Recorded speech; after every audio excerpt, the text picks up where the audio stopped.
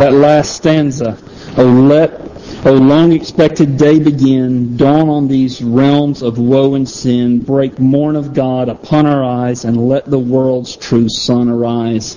It's talking about the return of the Lord Jesus Christ, when all days will become one eternal and glorious Sabbath unto our Lord.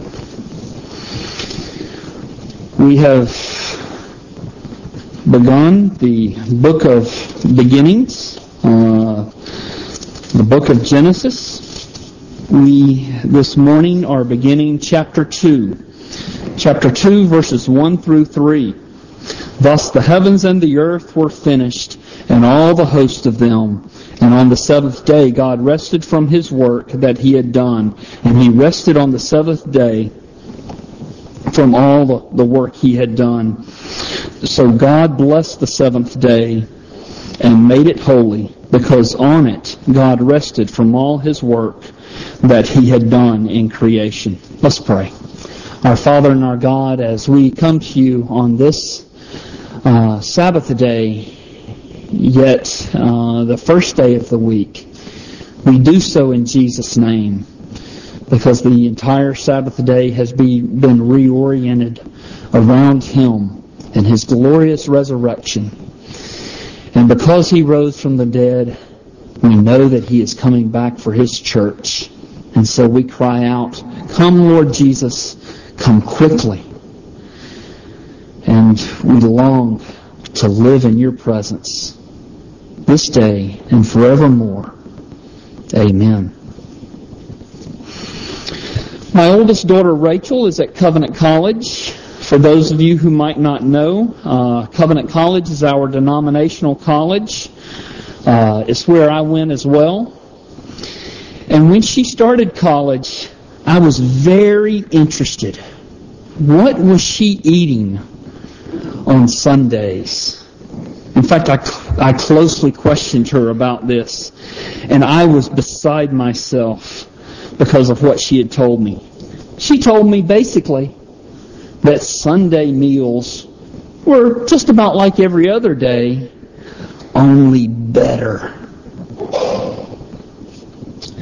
Well, I had a hard time believing this at first. See, when I was at Covenant College, on Sunday mornings, when we went down to breakfast in the Great Hall, all we had was cereal. And when we got back from church, all we had were bread and cold cuts that were laid out for us so that we could make sandwiches. And pretty much that was what we had for dinner as well, only the bread was a little bit more stale. And I knew at the time that Covenant College was going to change their attitude toward meals on Sundays. In fact, I'm glad they did. Sunday is the Lord's Day. It is the day of the week that we especially celebrate our Lord's glorious resurrection from the dead. Eating cereal and stale sandwiches seems just a bit inconsistent with the joy that is ours on the Lord's Day. Now, the reason Covenant College served us cereal and served us cold cuts on Sundays was to prevent the kitchen workers from doing any unnecessary work on the Lord's Day. And this is in keeping with the command to do no work on the Sabbath. And this may strike many of you as a very devout way to obey the Sabbath. But obeying the Sabbath is not essentially about what you can or cannot do on Sunday. In fact, it is so possible to be so concerned about what cannot be done on the Sabbath that we might miss the joy, the freedom, the refreshment that the Sabbath day is designed to give us. Now, I know that some of you are pretty theologically trained, and so I'm going to make a couple of statements because I know if I don't make them now, you'll be at the back doors waiting on me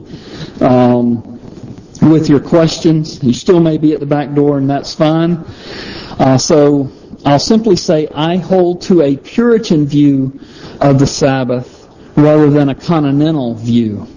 And essentially what I'm saying there is I believe that there is a Sabbath day. That not every day is to be considered the Sabbath day, but there is a Sabbath day. And so secondly, because of that, I also, and this is going to be hard for some of you to hear, I reject Calvin's view of the Sabbath. Yeah, I heard the moan somewhere up there in the balcony. If this is an important question for you, I forgot to bring in my book that I was, but you may borrow it. It's called Calvin and the Sabbath by Richard Gaffin. And if I may, Dr. Gaffin makes the inconsistencies of Calvin's view so clear that I think had Calvin read Dr. Gaffin's book on Calvin and the Sabbath, I think he would have agreed with Dr. Gaffin. So I have that book. I meant to bring it with me this morning. If this is a concern for you, I'd love to loan it to you. It's a fairly easy read, about 150 pages. So, for those of you who don't know what I'm talking about, or I'm simply saying that I believe that the Sabbath day is rooted in God's creation. Therefore, keeping the Sabbath is not something that was just for Jewish people. Rather, it is part of what it means to be a human being, because this is part of God's creation ordinance. And therefore, it remains in force for us today. I believe that the Sabbath day is a day of physical rest. This is what we read here in our passage. Thus the heavens and the earth were finished, and all the host of them, and on the seventh day God finished His work that He had done, and He rested on the seventh day from all the work that He had done. So God blessed the seventh day, and He made it holy, because on it God rested from all His work that He had done in creation. We can move on through the Scriptures, look at Exodus chapter 16 for more information about the Sabbath. We could look at Genesis 20 and how it is rooted in the Ten Commandments. It's the fourth commandment of the 10. The 10 commandments were restated in Deuteronomy chapter 5. Again, we can learn more about that. We can move into the New Testament. We don't have time to do all that this morning. I simply want to stress here at the beginning of the sermon that there is a Sabbath day, that it is part of God's original creation, and that part of observing the Sabbath is observing it as a day of rest. In fact, this is something that our society badly needs. Our bodies need more rest than our society typically gives us.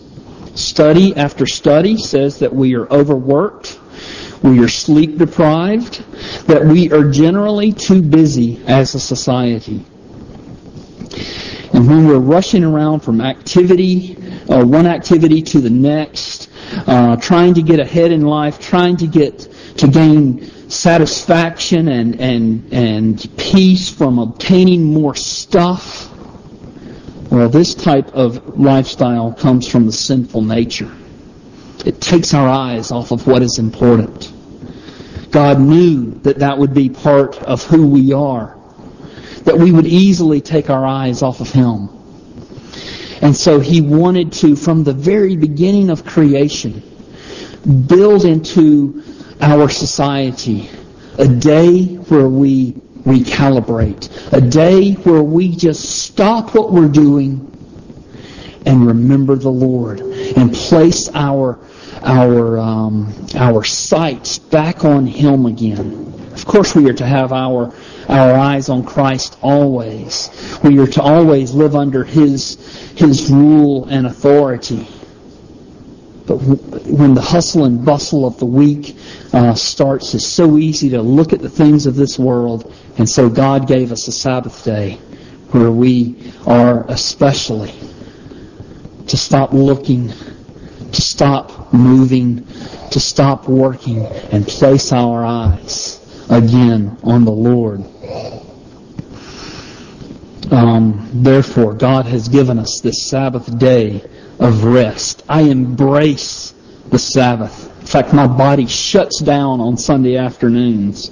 When I first came to Westminster, those of you who are on the Christian Education Committee will remember that you'd meet on Sunday afternoons, and I would meet there along with you. And you could probably remember what I was doing during those meetings. I was sleeping at the table while everybody else was meeting. And I didn't feel guilty or ashamed because I was obeying the Sabbath. I take a nap nearly every Sunday afternoon. In fact, you may not be able to believe it, I even slept through part of the NFC Championship game last week. While the Falcons were playing, I went to sleep during halftime. I woke up midway through the third quarter. At least I woke up. The Falcons offense, I think they took a nap at halftime and didn't wake up for the rest of the game. But I am committed to my Sunday afternoons naps because it refreshes me. I always take a book home or take my Bible home, and I make it through maybe a paragraph or something, and then I'm gone. Now, here's where I feel at odds sometimes with myself. I also believe the Sabbath should be refreshing for the soul. So I don't slavishly keep my family at home with the television off. Sometimes we go out to eat. My family is very busy Monday through Saturday. Sometimes we are not even able to have a meal together during the week.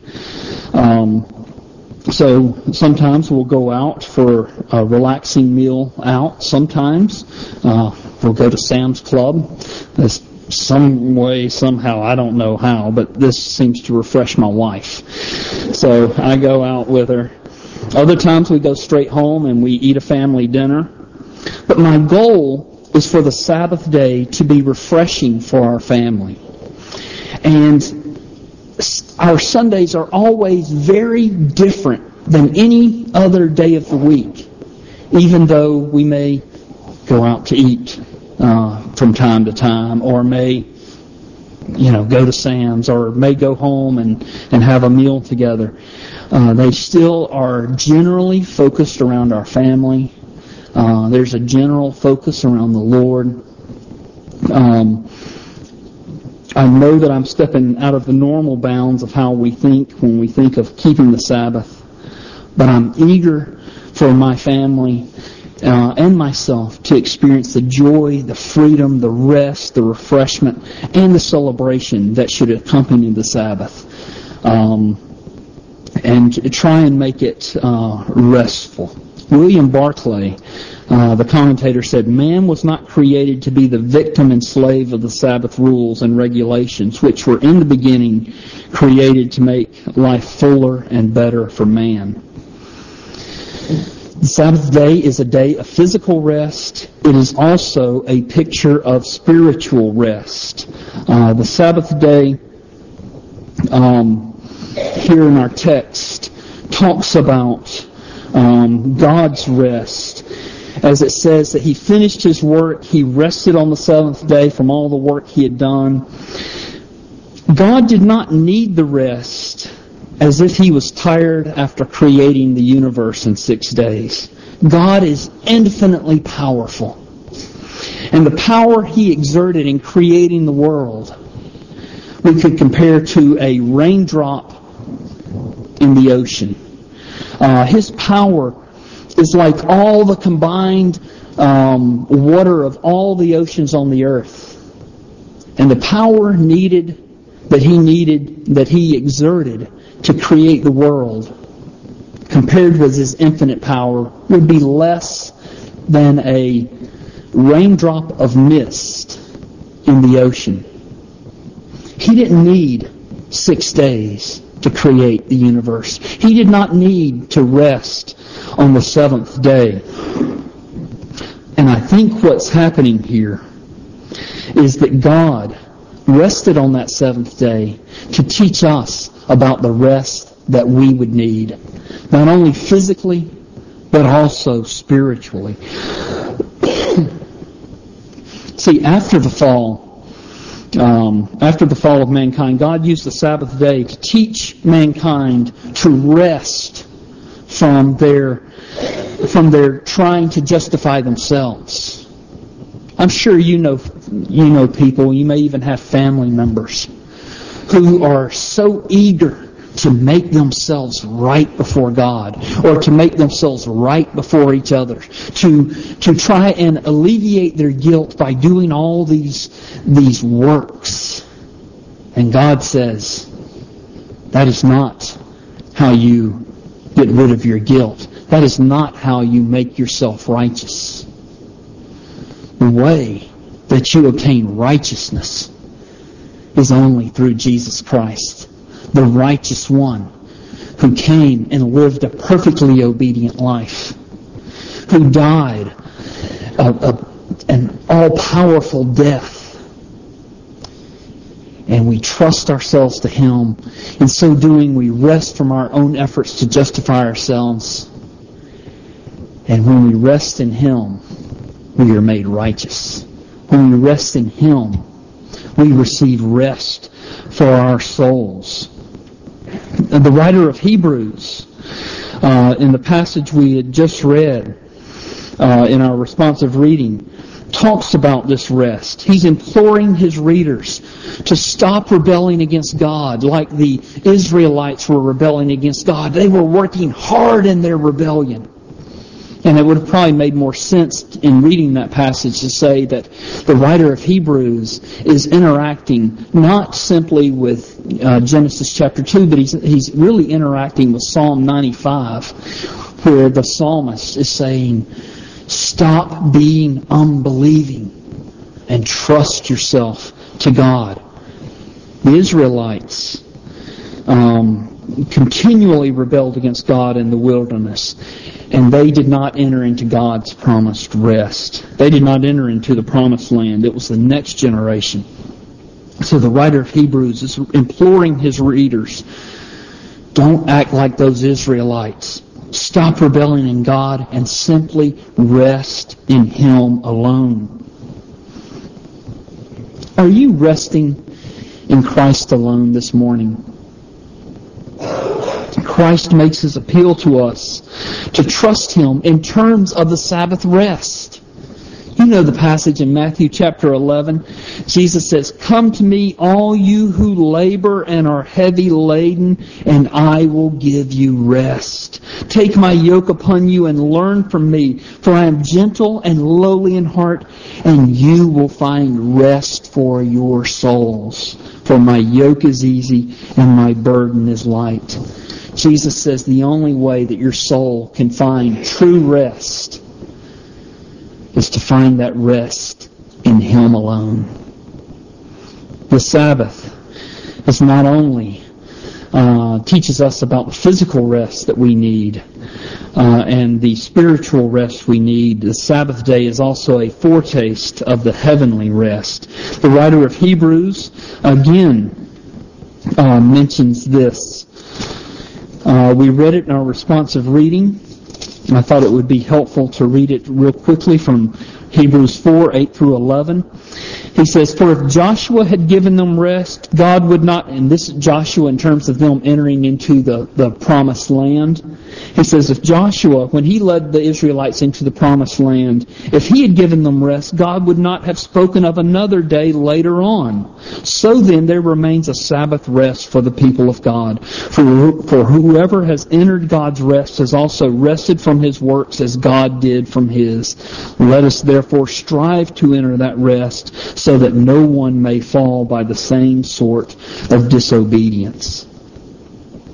The Sabbath day is an encouragement for us to trust in God, and it is an encouragement for us to yearn for the heavenly rest that is ours in Jesus Christ. The Sabbath day is intended to incite our desires for the final heavenly rest that we will enjoy for the rest of eternity. That is why we worship God on the Sabbath day. We stir our hearts towards God. Our worship services strive to be exclusively God-centered because we want our thoughts, we want our desires, we want the direction and bent of our lives to be straining towards God, to be straining toward that heavenly rest that we will enjoy in His presence for all eternity. The Hebrews, as they were out in the wilderness, they were encouraged to look toward the physical rest in the promised land. But that promise of rest pointed beyond the physical land of Israel. It pointed beyond the land of Palestine, far beyond. It points to the eternal rest that God gives us in Jesus Christ. And this eternal rest that God provides for us is based, ironically, on the work of God. Christ rose from the dead on the first day of the week, on that glorious Easter Sunday. That was the greatest exertion of power in all the universe that has ever been. God raised Christ from the dead. Christ Himself raised Himself from the dead. And now, the whole Sabbath day is oriented around the finished work of Jesus Christ. In fact, His resurrection was so important that it changed the entire day in which we celebrate the Sabbath. We celebrate the Sabbath not on the seventh day of the week, but on the first day of the week. We have no scripture and verse that specifies this change, but we have plenty of evidence that points us in this direction. Revelation 1:10, the Apostle John says, "On the Lord's day I was in the Spirit, and I heard behind me a loud voice of a trumpet." We ask, well, what is the Lord's day? We find out from very early church history that this was the day that the Lord rose from the dead, the first day of the week. And so we find in Acts chapter 20, on the first day of the week, we came together to break bread. This is shorthand for we came together to worship God. Paul spoke to the people, in other words, he preached. And because he intended to leave the next day, he kept on talking till midnight. That's one of my favorite verses in the Bible. It gives me the permission, if I'm going out of town, to preach extra long. No one's laughing. I guess you think I might be serious about that. 1 Corinthians 16, verses 1 and 2. Now about the collection for God's people. This is Paul instructing the people. Now about the collection for God's people, do what I told the Galatian churches to do. On the first day of every week, each one of you should set aside a sum of money in keeping with his income, saving it up so that when I come, no collections will have to be made. And so we have these hints. Gather together and worship on the first day of the week. Gather together and collect and have your collections of money on the first day of the week. In other words, very early on, even though we don't have a specific verse that says change the Sabbath from Saturday to Sunday, we have these pictures, or we have these almost offhanded instructions, because it was already assumed in the early church that it was the first day of the week. In fact, church history bears this out. From the resurrection of Christ, the first Christian worship service was on Pentecost. What day of the week was it on? The first day of the week, from early on. And so we honor the Lord and hold to the Sabbath on the first day of the week. It is the Lord's day. As I move toward a conclusion, I would like for you to turn in your Bibles to Mark chapter 2. Because this, I think, is very helpful for how we view the Sabbath. Mark chapter 2, verse 23 through chapter 3, verse 6. One Sabbath, Jesus was going through the grain fields, and as they made their way, his disciples began to pluck heads of grain. And the Pharisees were saying to him, "Look, why are they doing this, or doing what is not lawful on the Sabbath?" And he said to them, "Have you not read what David did when he was in need and he was hungry, and he he and those who were with him, how he entered into the house of God in the time of Abiathar the high priest, and ate the bread of the presence, which is not lawful for any but the priest to eat, and also gave it to those who were with him. And he said to them, the Sabbath was made for man, not man for the Sabbath. So the Son of Man is Lord even of the Sabbath. And then chapter 3, I'll read it in 1 second, but I want to deal with this passage first. But there are these two incidences here at the end of chapter 2 in Mark 2, and then at the beginning of chapter 3 that are related to the Sabbath. And in both instances, the Pharisees are watching Jesus so that they can accuse him. And so they saw Jesus, and as Jesus is moving along with his disciples on the Sabbath day, they walk along and are picking some heads of grain for them to eat. And this was entirely legitimate. Deuteronomy 23 talks about this. However, this was he refers back to David. Instead of going to Deuteronomy 23, he goes to David and how David ate the bread that was reserved specifically for the priest. And the Pharisee, and he brings this up to the Pharisees in order to tell them the Sabbath was not, a man was not made for the Sabbath, but rather the Sabbath was made for man. See, the Pharisees had determined 39 main categories of work that was absolutely forbidden on the Sabbath day. And number 3 on their list was reaping on the Sabbath day. And so here, Jesus and his disciples are reaping by picking these little heads of grain and eating them as they are walking along. Jesus is making the point here in chapter 2, verses 23 through 28, that the Pharisees have made the Sabbath laws more stringent than Scripture, and thus they have exceeded the intention of the law regarding the Sabbath.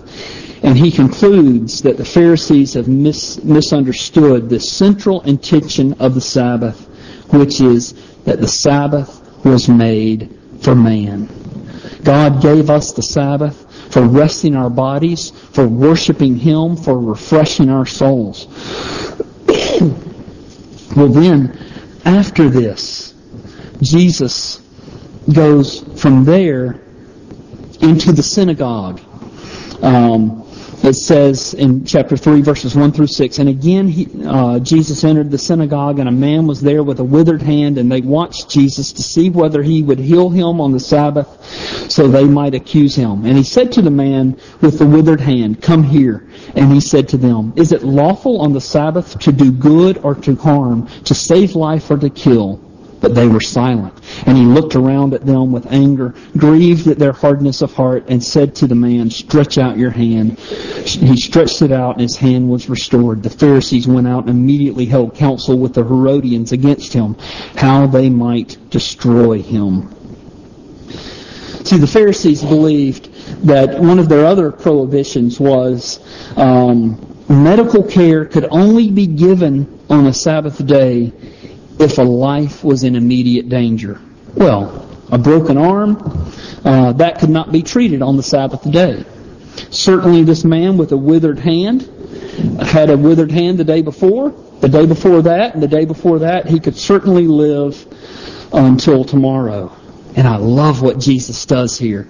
He goes back into the synagogue where he knows he is going to face this scrutiny and opposition. And then he called this man with the withered hand to come up and stand right in front of him. And in so doing, he was challenging the Pharisees. So verse 4, he said to the Pharisees, is it lawful on the Sabbath to do good or to harm, to save life or to kill? And then he healed this man right in front of the Pharisees. When we talk about obeying the Sabbath day, one of the greatest ways that you can obey God or honor the Sabbath is to go to work in helping another person. There's a great deal more to religion than Sunday observance. If a person believes he or she is a Christian just because they abstain from work or abstain from pleasure on Sunday and then come to church, well, that would make being a Christian a very easy thing. But when a person forgets about the love and mercy that are at the heart of Christianity, they are substituting religious performance for reality. That's what the Pharisees had done. They were there in church, but they were so focused on the externals that they had forgotten about the love and the mercy that God intends for us to give. You know the commandments, the greatest commandments. Love the Lord your God with all your heart, mind, soul, and strength. Love your neighbor as yourself. William Barclay said, if ever the performance of man's religion stops him from helping someone who is in need, his religion is not religion at all. Persons are far more important than ritual. The best way to worship God is to help men. On the Sabbath day, that is one of the ways that we worship God. To find out how you can help someone else. I would encourage you, families. I would encourage you, couples. Set aside a Sunday each month to go to the nursing home and visit. Find someone who is in need of mercy that you can give them mercy. This is one way that we are to obey the Sabbath. And it doesn't necessarily need to be on a Sunday afternoon if Sundays don't work for you, but I think it's all the better if you can on a Sunday afternoon. Honor the Lord on the Sabbath. Finally, the Sabbath is a gift from God to us. The Sabbath is special because God loves us. Our Sabbath observance is not simply an empty ritual. You know what's empty? What the world experiences every Sunday when they don't come to church and worship God, when they don't slow down and take their eyes off the world and focus on the Lord. In fact, their life ends up being a chasing after the wind, purposeless, if God is not at the center of the purpose. At best for them, it's a day off from work. And yet I bet there are many who feel sorry for us coming here to church, wasting our Sunday. When in reality, I think I would feel more sorry for them. Their Sunday is ultimately empty. I would say so is their lives. Jesus loves us so much that He gave us a Sabbath day. He loves us so much that He rose from the dead. He loves us so much that He wants us to spend an everlasting Sabbath in His presence, enjoying Him forever and ever. He loves us so much that He gave us a Sabbath. Let's enjoy this day that the Lord has made. Let us be glad and worship Him. Let us enjoy our Lord and Savior, Jesus Christ. Let's pray together.